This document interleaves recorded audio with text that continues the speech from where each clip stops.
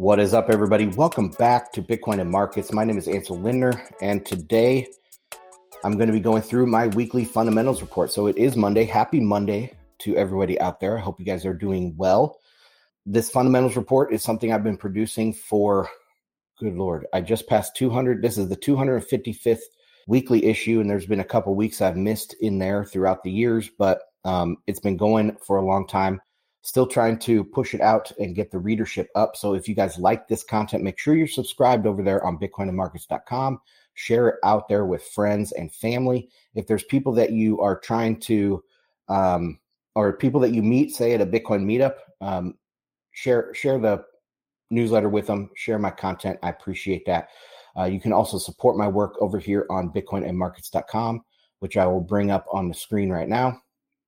My content is macro focused, economics focused. I have a degree in economics. I have a background in military planning and intelligence and all that stuff. So I have a kind of a unique macro geopolitical background here to draw from.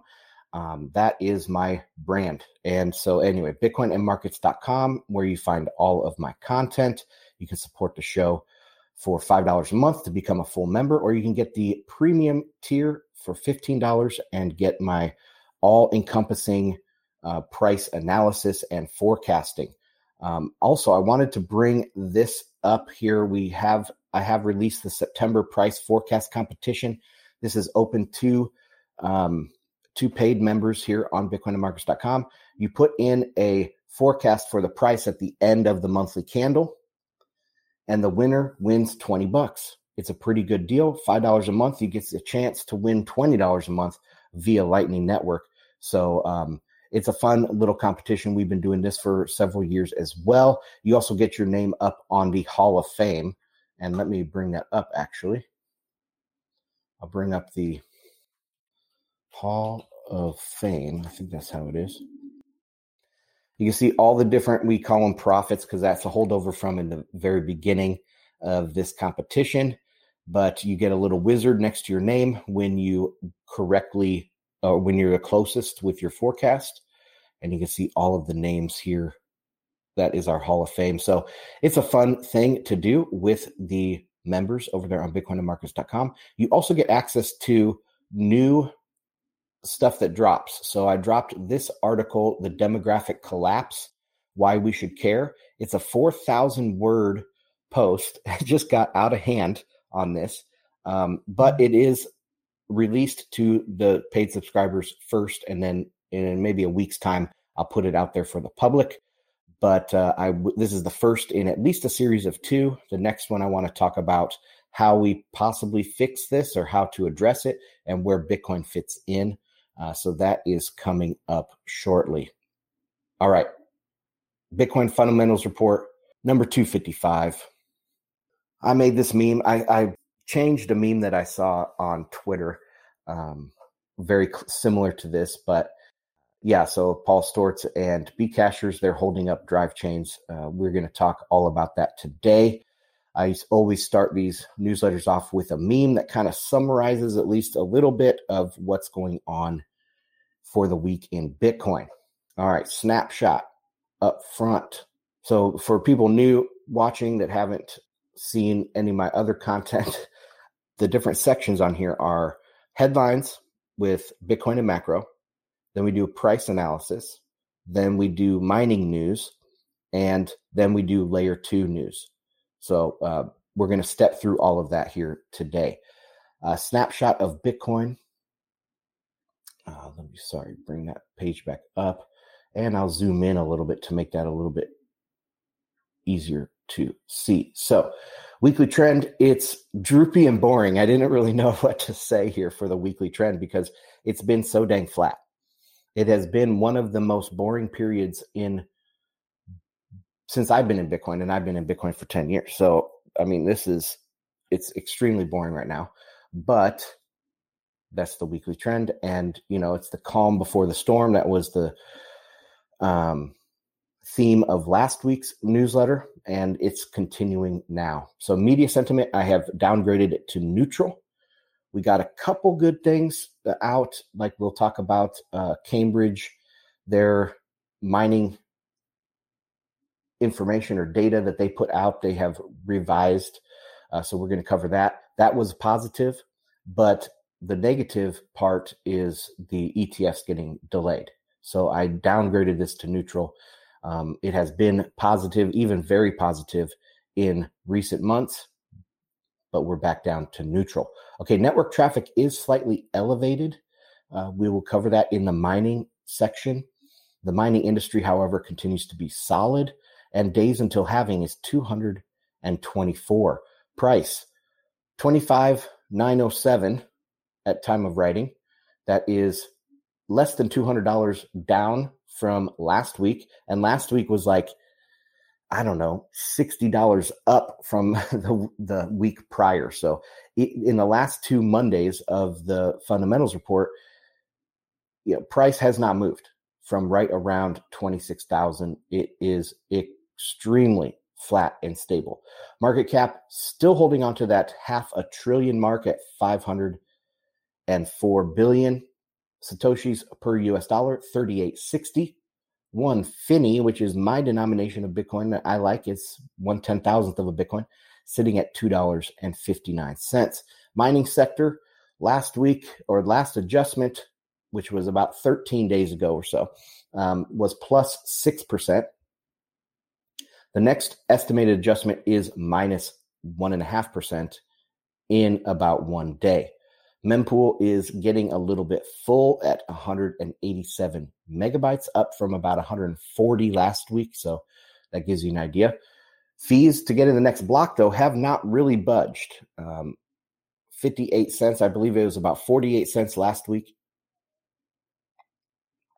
So that is no biggie. Median fee to get in like within 3 to 6 blocks is 54 cents. Lightning Network capacity. Bitcoin capacity is 4,756. That is down another 40 Bitcoins from last week.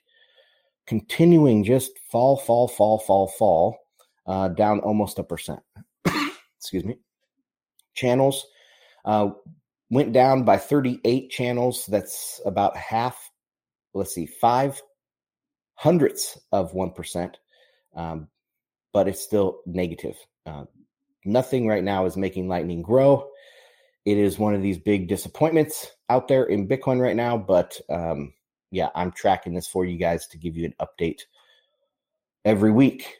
Okay, in case you missed it, this is all the content that I put out last week. So Market Pro, that I talked about ETFs, manipulation, and mismatches between fundamentals and price.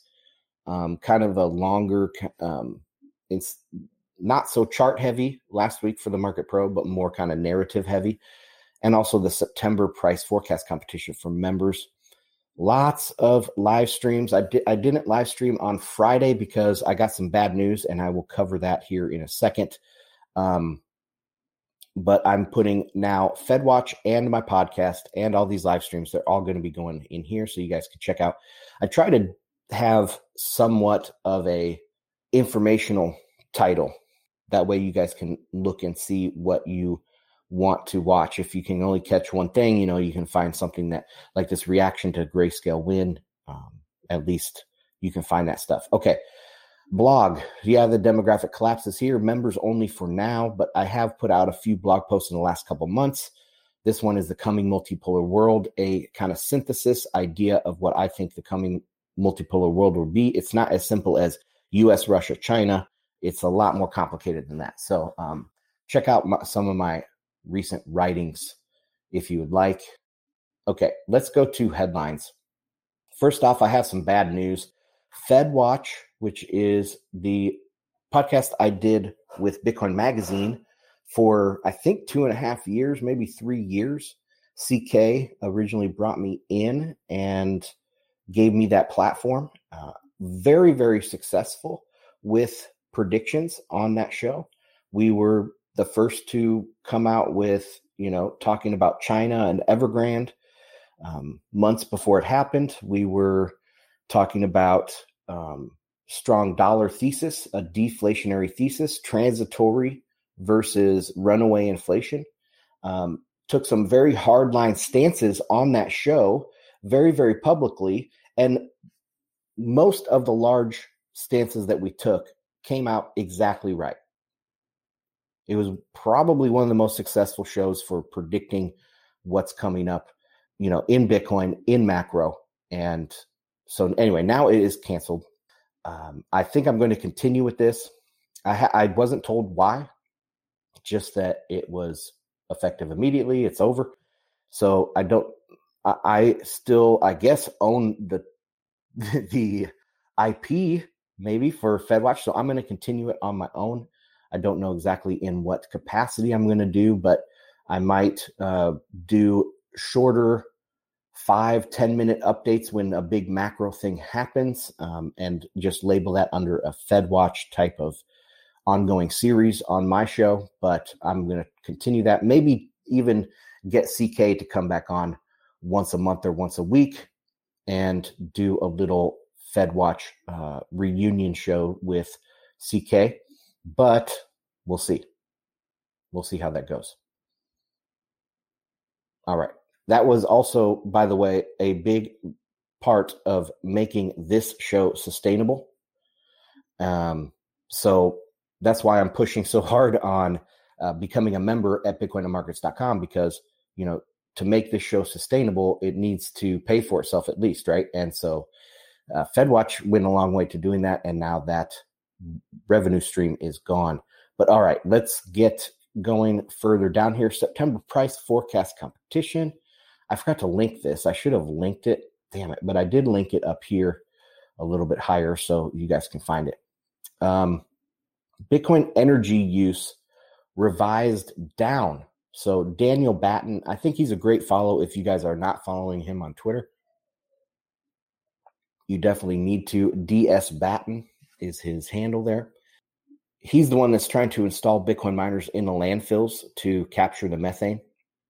And he's doing a great job. I think they have several locations up and going, and they're constantly expanding. So, he is not only a good source of information, but he's doing great work in the space as well. Okay. As it turns out, the energy estimates that have been used to attack Bitcoin for years have been overstated by a lot, 67.6% to be exact. And he has a very long tweet that goes into multiple points. So I recommend looking that up. I did link down here to the tweet. But overall, they are still overestimating emissions by 67.6% due to emissions intensity calculations that are both overestimated and out of date. Let's see. The Cambridge model that, the Greenpeace and the skull that was about 6 months ago, they are using outdated data that was just overestimating Bitcoin's energy use. Came down to that they were using numbers for older machines, and they weren't keeping up with how fast newer, more efficient machines were taking over the hash rate.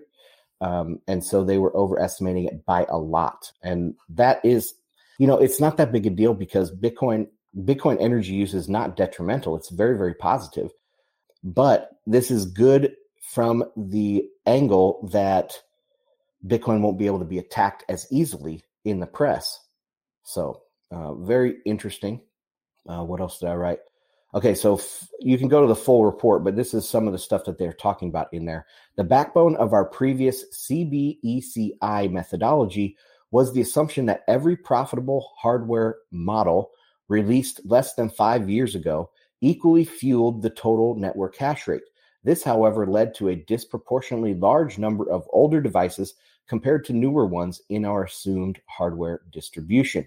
We decided to thoroughly re-examine the ASIC mining hardware distribution generated by our previous CBECI model and cross-check the results against other metrics from publicly available data.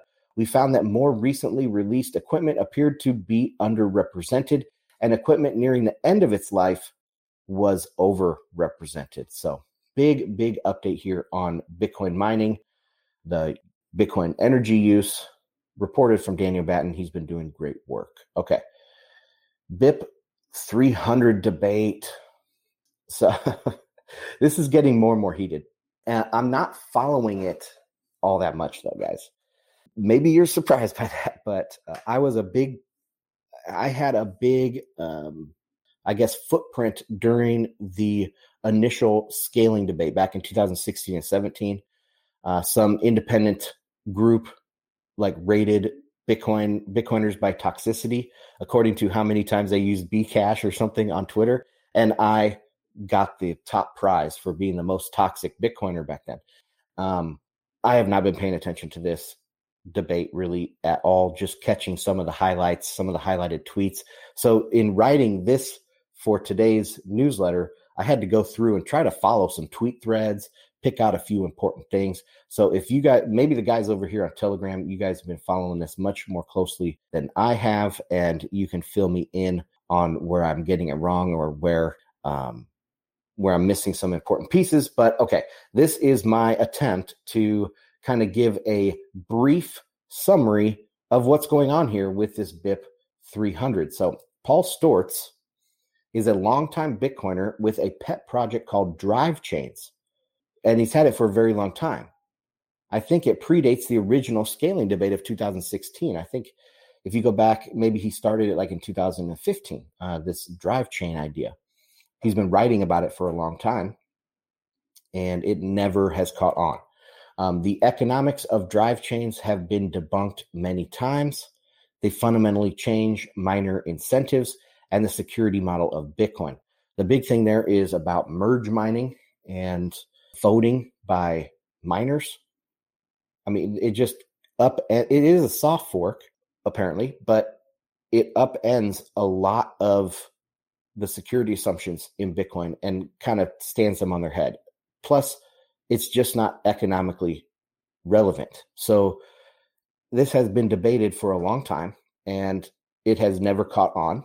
I wonder why it's catching on right now, and we'll get down here a little bit lower and see why that could be. To get around this criticism, Paul must believe, one, miners are in charge anyway. So if this changes the miner assumption or the security assumptions and puts miners more in charge, well, Paul will just say, well, miners are in charge anyway. When we went through the whole scaling debate and solved this question that miners are not in charge, 90+% of hash rate wanted 2x, and they didn't get it because they're not in charge. But Paul has to believe that in order to get around the criticisms of changing the miner incentives and the security model. He also must, and two, the security model of Bitcoin is fundamentally broken because of a fixed supply and decreasing block subsidy. We've talked about this on this show before, recently even, that people say that the fixed supply and the ever decreasing block reward or subsidy from the network will eventually kill Bitcoin because miners won't be mining anything. You know, there needs to be perpetual inflation or tail inflation to encourage miners to even mine. And so he's saying that security model of Bitcoin, the way it is currently constructed, is wrong. It's broken. And so to fix that, you make these drive chains and you merge mine these drive chains that the miners can get fees off of the alternate side chains. This is a very old idea. I think Satoshi actually mentioned this very early on.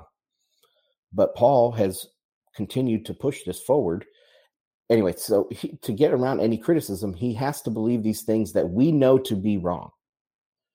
Miners are not in charge, and the security model of Bitcoin is not broken.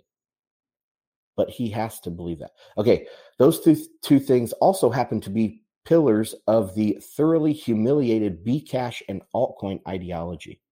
You'll find those same arguments in the Bcash from the scaling debate, and they have been completely, utterly destroyed. Okay, enter Andreas Brecken. He is a big Bcash scammer who obviously doesn't understand how Bitcoin works, but loves attacking it. Brecken has a company called SideShift AI, and seemingly is funding Paul's company, Layer 2 Labs, to pump drive chains. So here's an example of how he's an idiot. Don't be tricked by no 2X. SegWit 2X, the New York agreement, is supported by every major exchange and has 90+% of miner support. And guess what? It failed. So who's in charge? Miners are in charge? No. Nodes, economic nodes are in charge. But this is the guy here that is funding Paul to push this drive chain thing through. Okay, the drive chain soft fork was coded by Luke Dash Jr. of SegWit fame. So Luke Dash Jr. is the one that, I don't think he wrote the SegWit update or soft fork, but he came up with the idea of how to make SegWit a soft fork. Because for a long time, people knew there needed to be a malleability fix in Bitcoin, but they didn't know how to do it without making it a hard fork. And a hard fork is a completely different animal. Soft fork is much easier. And so Luke Dash Jr. figured out how to make it to a soft fork. That is his claim to fame. Okay, so Luke has disavowed drive chains, saying it was just a job. Okay, so he coded it, but he doesn't really care about it. It was just a job. Paul is out there pumping this idea hard because he now has $3 million in funding from Bcash attackers. So Luke coded it, handed it off to Paul. Now Paul is pumping it. The plot gets lost. The plot gets lost a little with David Bailey of Bitcoin Magazine jumping in on the side of drive chains. I don't even get why he put himself into this whole conversation. He has been a huge supporter of ordinals and other scammy projects recently. He also was called out for not understanding the basics of economic nodes versus miners. So I don't know David Bailey, but apparently, I mean, he's doing a lot of stuff in Bitcoin that is in the same vein. The ordinals thing, he's trying to crash GBTC or redeem GBTC. And he's also now on drive chains, which fundamentally changes miner incentives. A little bit fishier. Okay, so back to the main narrative. Many high-profile Bitcoiners have come out against drive chains as horrible, and Paul continues to make tweet after tweet promoting this as a way to kill shitcoins by putting shitcoins on top of Bitcoin. Altcoins exist to scam people. I assume many of the people know they are scams, but are just gambling. Drive chains won't stop that. And this is a little bit disjointed because, like I said, I was trying to create a narrative. I said this is a little all over the place, but just bear with me on this. So, all right. Layer 2 Labs, remember that's Paul's outfit, had a job posting for a meme lord as a way to meme drive chains into existence. They're trying to manufacture popularity. Of course, they are getting destroyed by the internet anyway. Others, like Bailey, are claiming this is popular with miners and proceeds to get destroyed by Pierre, who points out he's totally fabricating that support. So yeah, Bailey came out and said, miners are all about this. And Pierre said, that's a fabrication, complete and utter fabrication. Udi is in on it too. Basically, drive chain support is a collection of questionable people. This is the best take I've seen yet. Martindale, he's an old school Bitcoiner. I wish I knew more. I probably knew about him more back in like 2016, but it escapes me now what his contributions were early on. But Martindale points out that the recently added Taproot allows for building off-chain drive chains. Therefore, the only reason to go with BIP300 is to mess with the base layer incentives. This is an attack, plain and simple. You know, if you can make drive chains off-chain with Taproot, why would you want to make them on-chain and mess with the incentives? That's the only reason why, because you're trying to mess with the incentives. All right. Overall, this is a tiny debate compared to the 2016 through 17 scaling conflict. And I don't think it's going to get bigger. I think drive chains are pretty much dead. The idea has been around a long time. If it had any chance of getting traction, it would have done so already. I'll restate that I think it has only caught traction because of Bitcoin's languishing price. If we were pumping or if there's more volatility in price, no one would care about drive chains. The drive chain side is using the promise of value appreciation to hide their attack. The alignment of personalities on separate sides of the issue are almost a clear line of Bitcoiners versus Bcashers. They lost hard in 2017 with a hard fork attempt, and now they're funding a soft fork attempt. I am not worried about BIP300 because the game theory doesn't work. One tangential idea that has popped up is from Jimmy Song, who has proposed a hard fork to Bitcoin that would make soft fork attacks like this impossible. I don't know how that would work, but the idea is at least new and kind of interesting, unlike drive chains. BIP300 is dead on arrival. It is a great reminder of Bitcoin's security model and incentives, and yet another way to weed out malicious actors in the space. Those who should know better but are still promoting drive chains are malicious. Take note. Okay, that's it for Bitcoin headlines. Let's get onto some macro headlines here. So BRICS, man, they just came from their big BRICS meeting where they expanded the BRICS, and now there's infighting just 1 week later. So just last week, the BRICS were expanding and threatening to kill the dollar by launching a new currency. Don't forget all the concerned peddlers talking about a commodity-backed super currency from the BRICS and the dying dollar empire. They've been exactly wrong for decades, and they will remain wrong and peddling in fear, and only peddling fear. This week, the BRICS are having a breakout of infighting. China published a map showing a lot of Indian territory within Chinese borders. You can't make this stuff up. They can't agree on their borders, but somehow they will agree on a currency and monetary policy. I think the euro fried people's brains. The euro successfully launched, so people assume the BRICS can do something similar. But the euro isn't doing so well after only 25 years, and Europe was much more aligned than the BRICS. So yeah, I do think the euro kind of made people think this is more possible than it really is. But the BRICS are not going to be able to launch their own currency, like a centralized currency. They're going to use bilateral trade. They've already said that they're going to use bilateral trade than a common currency that they make up out of nowhere. Because it's not just making a currency, it's making the financial system behind that currency. So let's say it's a gold-backed currency. Where's the gold held? Is New Delhi going to trust Beijing to hold their gold? I don't think so. I saw a map the other day. I know I shared it with Telegram of the most hated countries. Each country's most hated country. So like Argentina, who's the most hated country for people in Argentina? Well, Brazil, the most hated country was China. They're part of BRICS. South Africa, I think was Russia or something. And India was China.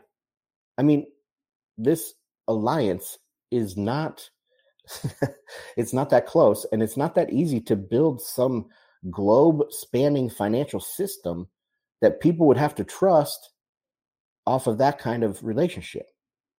If anything, it would be imposed. Now, who wants to be on a BRICS currency that's imposed? And where are they going to hold the gold?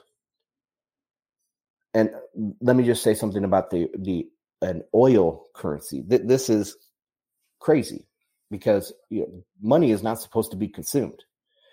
It's like backing Bitcoin or backing a currency with the flow of oil, not oil held in like a strategic petroleum reserve or something. That's not what's going to be backing oil currency. It's the flow of oil, like the petrodollar, which never really existed. That's a stupid idea too, because it's super easy to disrupt the flow of oil. Just look at Nord Stream. That's a great example of how you can disrupt some sort of energy-based currency. It's kind of a ridiculous idea that people actually take it seriously. But anyway, here is a map of these border regions that China included in their map. And I will show a different picture here. So this is the 2023 edition of the Standard Map of China. Notice also how the South China Sea is denoted. 5 countries have now complained about the map, yet Russia has remained silent. So here is this map. Let's see if I bring it up, it will make it smaller, so I'm not going to do that. But so here in the South China Sea, if you guys can notice these purple dashed lines here, that's what China has. It's called the 9-dash line, I believe. And that is what they have claimed is theirs, even though all of this other territory is claimed by the Philippines, Vietnam, Malaysia, Brunei, international waters. I mean, this is just a big mess here in the South China Sea.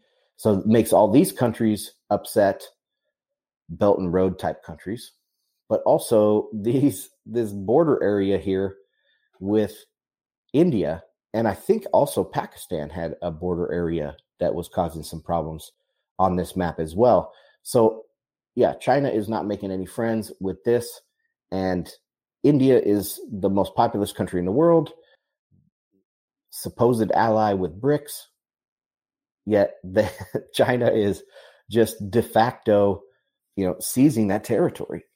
It's crazy. All right, so that was the China stuff. Euro use is collapsing. This chart is incredible. It shows use of euro in international payments crashing. Just last year, we heard the US dollar was dying because the euro was nearly used as much. Things are changing rapidly. If this chart doesn't make you question the dollar derangement syndrome, nothing will, I guess. The euro is much closer to collapsing as a currency than the US dollar. And I did share this as well on Telegram this last week. Pink line is euro crashing down to about 20 to 25% in international payments, where the dollar is exploding higher to about 45, maybe 48% of international payments in US dollars. So, come on, dollar derangement syndrome, my butt. The dollar is not going anywhere. The dollar will be backed by Bitcoin, and we're going to talk about that at the very end when we talk about layer 2 stuff. Okay, let's get on to price. So last week, $26,096. This week, $25,851, and it has gone up. Let me see what it's at right now. $25,903. Bitcoin has become a stablecoin. It looked as if it could break out along the lines of the diamond pattern that I showed last week, but then went right back down into the holding range. There is not much to say about price other than this cannot go on much longer. Fundamentals are extremely bullish, yet price is not budging. Price is acting completely contrary to the fundamentals at this time. I wrote about possible manipulation on Market Pro last Friday, and I was going to link that. Forgot to do that. If manipulation is happening, it is not free. It could also be that this market is gripped by apathy. I said, I'm feeling it as I write this. There is very little life in this market right now. The upcoming death cross should attract price toward it this week. At that point, if we get a rejection once again, price should head straight for a test of 25,000. And let me see if I can make this bigger. I kind of extended those moving averages. You can see it's about the 9th of September that we're going to get a death cross. Price tends to go towards these types of events. So I think we could get a rally into the cross. But if we get a rejection, that is not a good sign at all. It'll be a lower high with no fuel in Bitcoin's bullish tank, even though the fundamentals are extremely, extremely bullish. The weekly chart is looking very weak too. I would not be surprised with a test of the 50-week moving average, but anything could happen. The next deadline for the ETFs brings us into Q4. Depending on when the days were logged with the SEC, it could be on Friday the 13th or Monday the 16th. If you guys have seen that table of all the deadlines and stuff, well, they delayed it early. They delayed it before the deadline. So BlackRock's deadline was the 2nd, which was Saturday. And they delayed it Thursday night. So it's 2 days earlier. So on that table, I don't know exactly when they are going to log that delay, if they're going to log it on the 2nd, or if they're going to log it on, the 31st or whatever that was in August. 1 second. Yeah, the 31st was Thursday night. So if they log that on that day, that's going to push the 45-day limit closer in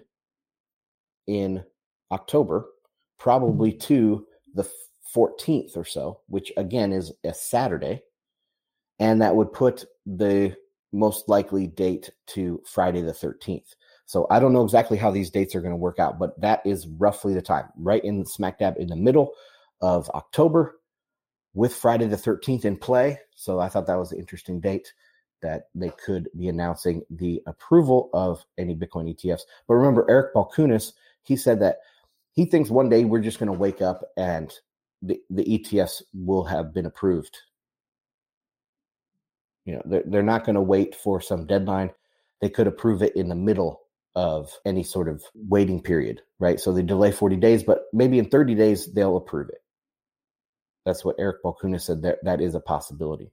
All right. If there is manipulation happening in the Bitcoin price to accumulate, they have to keep it going until then. That is an expensive endeavor, in my opinion. There is much more volatility potential to the upside. With Bitcoin rushing off exchanges, pleb DCA continuing, and large allocators with cash on the sidelines, any dip will be bought aggressively. Therefore, to make money off volatility, up is the path of least resistance. And we have a weekly chart here. Just 3 weeks in a row of very little price action.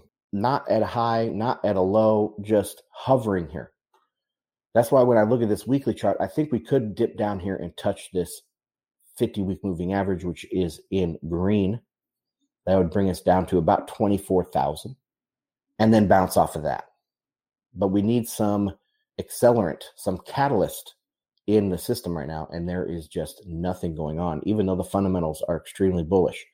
So I saw this chart on Twitter and thought it was interesting. This indicator is showing a clear market bottom occurred back with FTX. So this was via, let me see the name, CryptoCon_. And so these green bars are Chris Moody's market bottom indicator.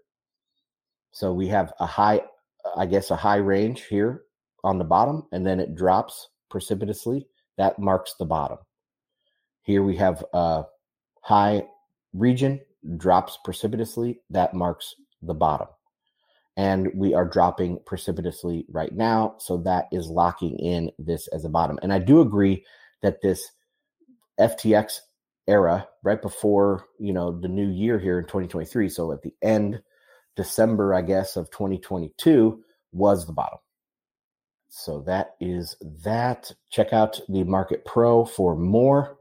I have near-term or short, medium, and long-term forecasts on the Market Pro. And I even talk about other things like dollar. I talk about narrative shaping in Bitcoin, talk about macro, all sorts of stuff. It's usually chart heavy, but like I said, it has been like this last Friday was more narrative based. Okay, mining headlines. So the Cambridge updates Bitcoin mining index. That's what I talked about earlier. I just put in another headline link here. This is a quote from the article. The university's 2022 power estimate was also adjusted down by 9.8 terawatt hours from 105.3 terawatt hours to 95.5 terawatt hours, putting Bitcoin's electricity consumption that year in roughly the same league as U.S. tumble dryers at 108 terawatt hours. I mean, it is kind of hard to bash on Bitcoin energy consumption when Christmas lights and dryers both have about the same amount of energy usage. It's right in there with other types of uses. Of course, Bitcoin energy use will continue to increase.